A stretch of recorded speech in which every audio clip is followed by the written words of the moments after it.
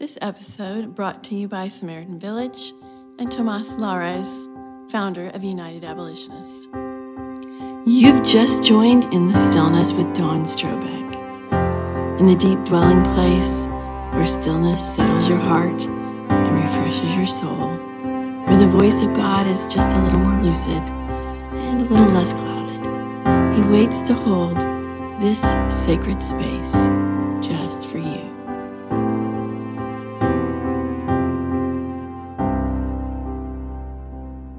Welcome back to In the Stillness with Dawn Strobeck. Today we're going to talk about King David, a man with a vulnerable heart. It's our topic as of late. So the first scripture that I'd like to share with you today is from the Sermon on the Mount, Matthew 5. Blessed are the poor in spirit, for theirs is the kingdom of heaven. Our fellow saint, our fellow Christian, Eugene Peterson says, Christian faith is not neurotic dependency, but childlike trust. I love that. I agree. And Hans Christian Andersen says, most of the people who will walk after me will be children. So make the beat, keep time with short steps. Children make good followers. And that's the first request that Jesus asks. Come, follow me, he says. As we look at King David, who was one awesome follower, he was a man who was close to God's heart because he chose to live a life of vulnerability before God. He lived openly before him in deep dependence and neediness. This neediness is what Matthew calls poor in spirit. David's choice to live in this way allowed him to access God and to possess the kingdom. David's needy, humble heart before God didn't make him weak. It made him a king. In fact, a mighty warrior, slaying tens of thousands. He was an effective leader. And while he was not a perfect man, we do know of those times, he was a man who had a heart of true repentance.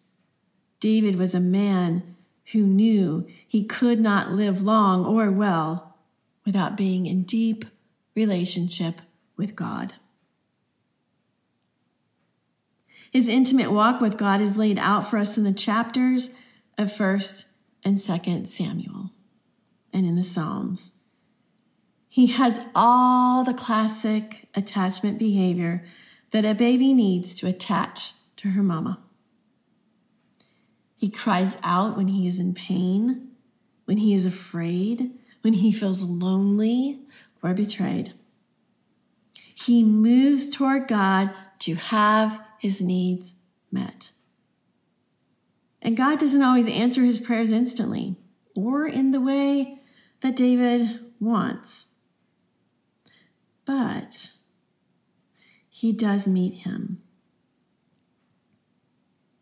And so David continues to run to him. God never fails in meeting David's cries for help. God comforts him like a good father. God rebukes him, challenges him, and rewards him. God is personal and real to David. God allows the wilderness to grow in his trust without continual feeding, just like the toddler learns to grow in trust with her mom when she is out of sight. Above all, King David is childlike in his approach to God. This kind of dependence is something that we have to allow to grow within us. I think most of us want this, but we get a little skittish. When we think of that sort of intimacy, it scares us. We get close, but we are afraid to touch the hem of his garment. Let yourself just feel that fear. And then ask God to come into it. But don't give up.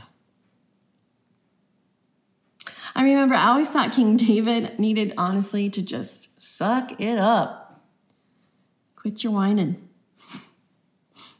That was before I got it. Before I got why David was like he was. I wasn't there yet. He needed to be more like me. Self-reliant and quiet about my struggles. That's how I used to be. Of course, I had pain and hurt like David did, but I certainly wasn't going about admitting it to everyone, let alone asking for help when I felt stuck. Somehow I had convinced that living half hidden was okay for me, and I fought like crazy to keep it that way. I didn't want to be vulnerable. I didn't want anyone to see those places. Anytime someone close to me pried into those vulnerable places, I was ready for battle. I would physically do, emotionally do, spiritually do what was necessary to keep myself hidden. Yell, cry, be dramatic, and my favorite, just really simply avoid the situation or person directly. Fortunately, God has shown me that hiding behind my drama or avoiding people is no way to live my life. He gently reminds me that my struggles are okay with him, and I daily make peace with the fact that I don't have it all together. Opening myself up to others still takes me time, but I have learned to embrace my vulnerable sides, and more importantly, to show that side to God. And sometimes that side of me even sounds a little whiny, just like David.